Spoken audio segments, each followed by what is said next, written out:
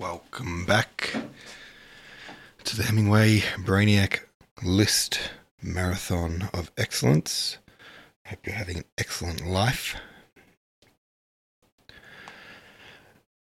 What are we talking about here? We're up to chapter 12. Now, have we got comments yet? I'm jumping on early. It's early in the morning. Usually I do my podcast at night. So I'm logging on to do this, or at least starting a good, 12 hours earlier than usual. But I can see Swim says the Mama Fishy has jumped in with a comment, which means let's proceed. My prompt was zzz. I fell asleep on the Z key of my keyboard, apparently, last night. Look, you all know me by now. I just don't want to go into deep religious conversations. I just can't keep my eyes open to it.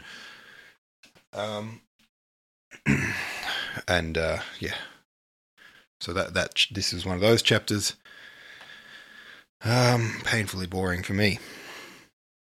Swim says, I yawned all through George's soliloquy about yawning. George's smugness about his own intellect was on full display here. I found an extract for a treatise that provides an explanation of George's antipathy of Catholicism. It says, in part, for decadent artists such as Wilde, who was born into an insular Anglicism, Catholicism provided a source of a new artistic colour and spiritual quickening. For the novelist George Moore and James Joyce, who were born into the notoriously Jansenistic Irish Catholic tradition, the church became a primary source of personal and national intellectual paralysis. So stultifying was its influence that a young Moore, the son of well-to-do landed family in County Mayo, felt compelled to flee to France as soon as he came into his majority in 1873. The internet tells us Jansenism emphasized original sin, human depravity, especially of the flesh, and need to suffer to prevail in the end. The Catholic Church in Ireland became an outpost of Jansenism, especially its intense focus on bodily functions and the need to repress all sexual urges. The result was generations of Irish who lived by a creed that emphasized above all that sins of the flesh were the worst evil of all, and that keeping the body pure was the greatest gift to God. And there's a link, irishcentral.com, to an article that says why Irish Catholic Church became haven for child abuse. Well, I know that in cultures that heavily suppress sexuality, they sort of force sexuality to become more sordid. Those cultures tend to keep their sexual practices very private, but then also have the kind of most depraved kinks, as you could say. I know this from living in Japan, where they're all very, very buttoned up, not outwardly sexual at all.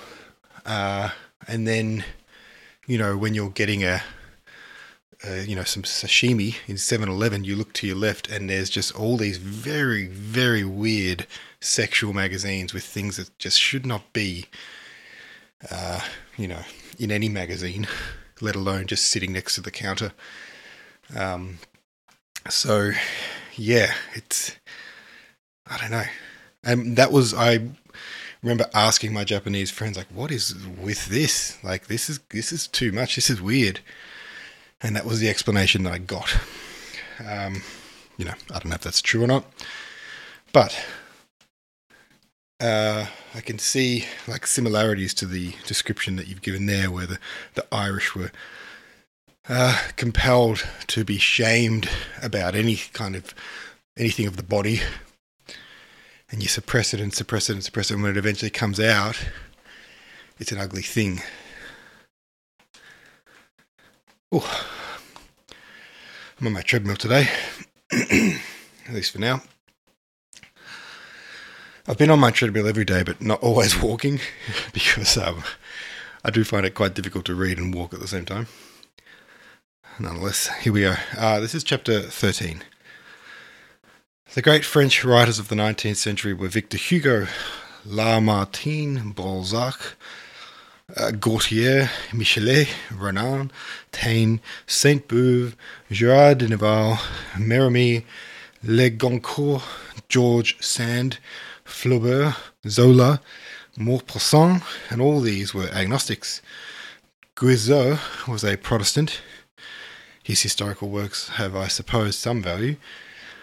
John Eglinton will tell me about him, and glad of an excuse for a visit to the National Library, I went forth after dinner to talk literature again, arriving in Kildare Street about 9:30, when John Eglinton was writing the last of those mysterious slips of paper, cataloguing, I think he calls it.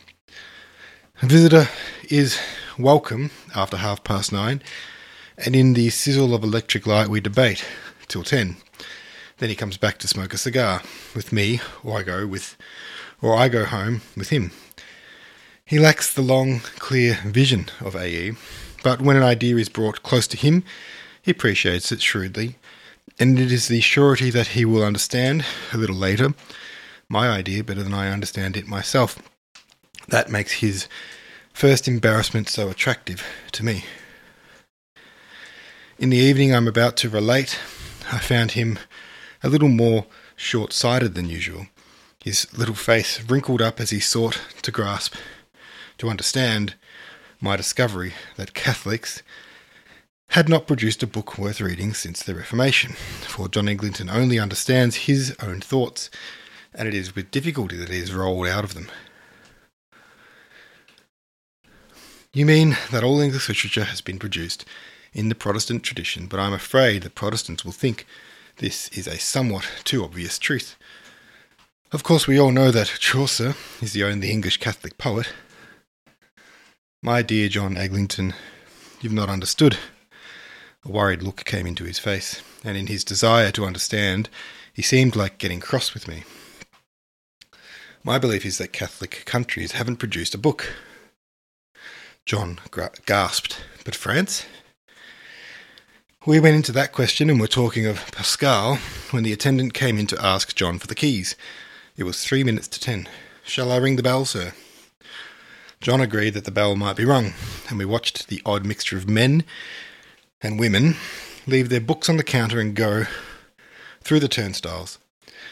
John had to wait till the last left, and the last was a little old gentleman, about 5 feet high, who has come to the library every night for the last 30 years to read Dickens, and nothing but Dickens. He passed through the turnstile, we followed him. The fireman was consulted, and when all the lights were out, John was free to go for a walk with me. I think it was in Baggot Street that I succeeded in bringing home to him the importance of my discovery. But Spain, he interjected. Don Quixote. Spanish literature is contemporaneous with the Council of Trent, when the Church defined her dogmas, and Don Quixote is as unethical, he said, as David Copperfield.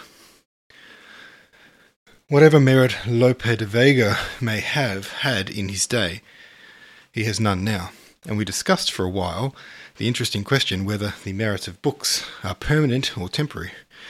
Byron's poetry conquered Europe, and today everybody knows it to be doggerel.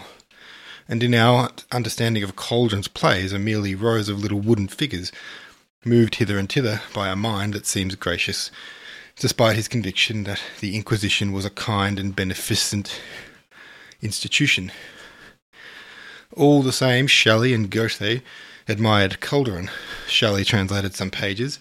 John Eglinton agreed with me that these are the only pages of Shelley that we cannot read. He spoke of St. Patrick's Purgatory. It passes beyond perception, and he laughed steadily. Calderon, in spite of his piety, did not succeed in avoiding heresy, for in ecclesiastic zeal he seems to have identified himself with anti-nominalism. Perhaps he was condemned.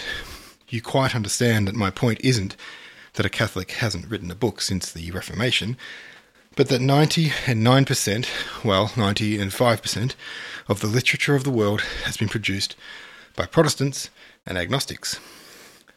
I see what you mean now. And the dear little man of the puckered face listened on his doorstep to an exhortation to write a little more of that beautiful English which he so wastefully spends in his conversation. He listened, but unwillingly. He does not like my literary exhortations, and I pondered on his future as I walked home. He will sink deeper and deeper into his armchair and into his own thoughts. The closing of the public houses told me that it must be near 11, and the thought of dear Edward sitting behind his screen smoking led me to Leinster Street. The sword motive brought the candlelight glimmer down the stairs. The door opened, and two old cronies went upstairs to talk once more of painting and literature. Two old cronies who had known each other in boyhood, who had talked all through our lives on the same subjects, Edward's feeling things perhaps a little deeper than I have ever done. When the Master Builder has been played, he walks from the theatre into the green and sits under the hawthorns in some secluded spot. His eyes filled with tears at the memory, as he would say to himself, of so much beauty. Was it Yeats described him as the sketch of a great man? The sketch, he said, Le Bouche. Better realises his idea of dear Edward, but Yeats does not know French, and while my eyes followed Edward about the room, I wondered if it would be wise for me to exchange, were it possible, a wine-glass of intelligence for a rumour of temperament.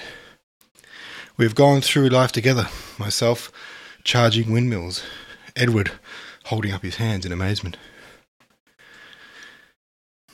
I'm going to pause for a second, I'll come back.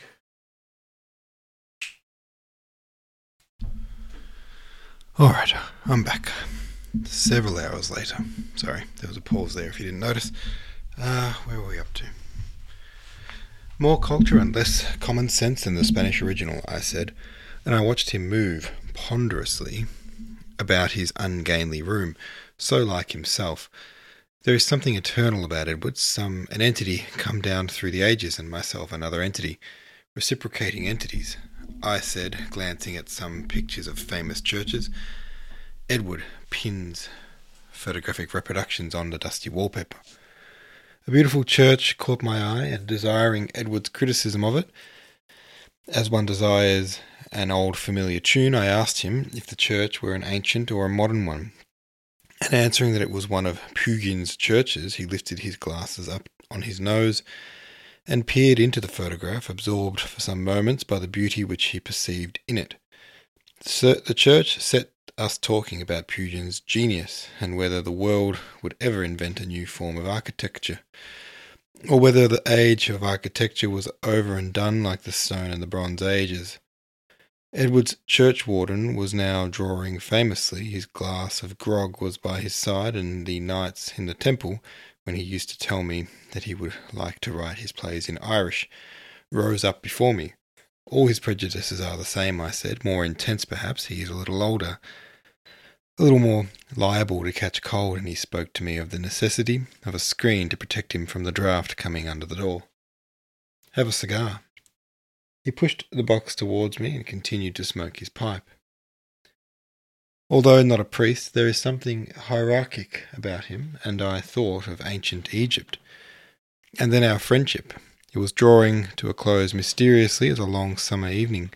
We shall not see much of each other at the end of our lives, I said, wondering how the separation was going to come about, not liking to tell him of my great discovery, fearing to pain him.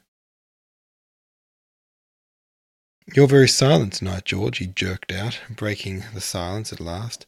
Of what are you thinking? Of a great discovery. What, another? I thought you had come to the end of them. Your first was the naturalistic novel, your second impressionistic painting. My third was your plays, Edward. The Irish Renaissance, which is but a bubble. Oh, it is only a bubble, is it? He said, with his jolly great purple face shaking like a jelly. You may laugh, I said, but it is no laughing matter for the Catholic Church if it can be shown that no Catholic has written a book since the Reformation. I wish you wouldn't laugh like that. At the end of the next fit of laughter, he bit a piece off the end of his church warden, and getting up from the sofa, he searched for another along the chimney piece, and when he had filled it, he said to me, who had been sitting quite silent, "Now tell me about this new Mare's Nest. I've told you already there's been no Catholic literature since the Reformation, and very little before it. Boccaccio and Ariosto were pagans, Michelangelo and Raphael. But Michelangelo painted the Last Judgment, and Raphael the Holy Family." We talked for an hour, and his brain cleaning suddenly, he said, "Raphael and Michelangelo lived in a Catholic country, came of Catholic inheritance, and painted Christian subjects. You seem to me, Edward, to be satisfied with a very simple inquiry, I might say, superficial inquiry, into a matter of great interest, and intimately concerned with our movement.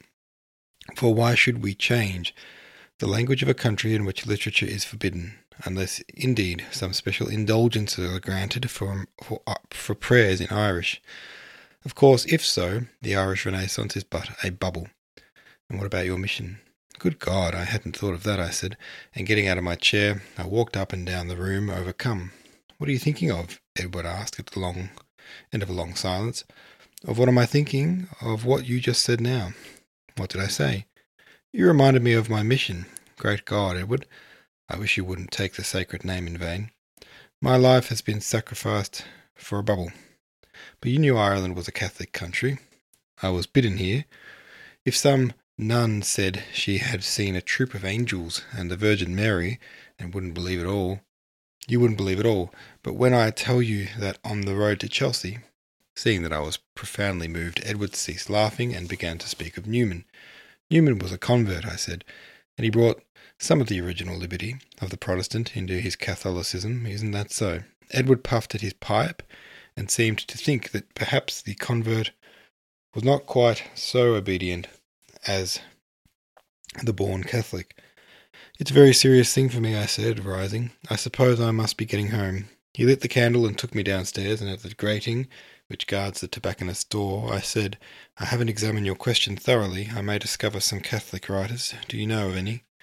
Edward said he could not say offhand, and I crossed the tram line, thinking how I had been ensnared and wondering who was the snarer. And that is the end of chapter 13 and the end of the podcast for today. Thanks for listening. See you tomorrow.